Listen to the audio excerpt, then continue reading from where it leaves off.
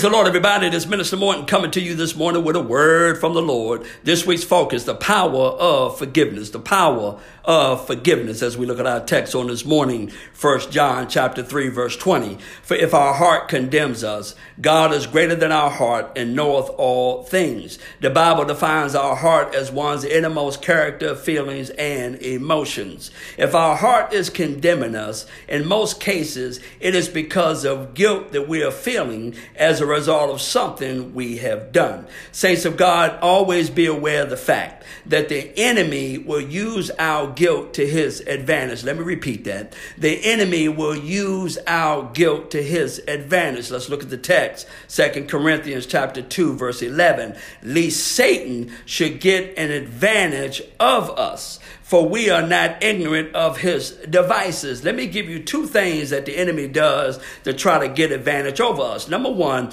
he uses our guilt to withhold the blessing that God has prepared for us. Remember when Michael, the archangel, went to get the body of Moses, it was Satan that withstood him from taking Moses' body. So don't think for a moment that the longer we hold on to guilt, that guilt will block us from the blessing that God has prepared for us. Because remember, the enemy will use your guilt as his advantage to try to block your blessing.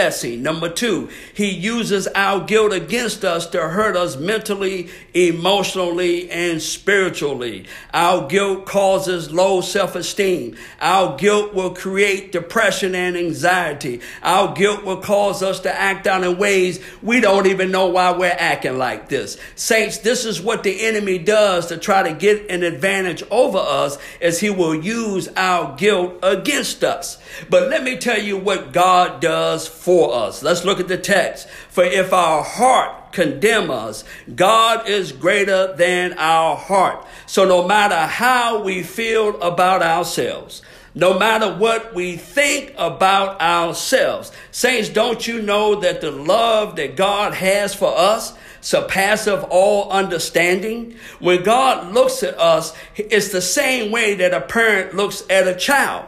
So when we mess up, God says, you're still my child. When we get hard-headed and don't listen, God says, you're still my child. Amen.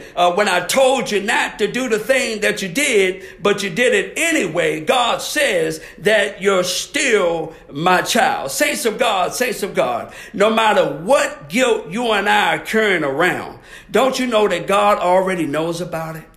He knew about it before it even happened. And saints, let me tell you this. If you don't hear anything else I say, listen to this. God is able to deliver us from the oppression of guilt.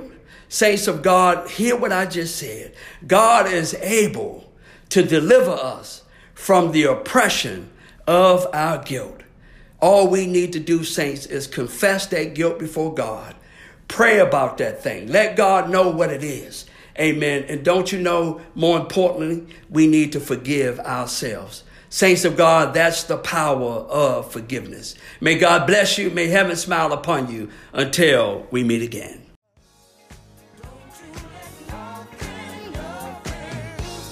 Stand in your way.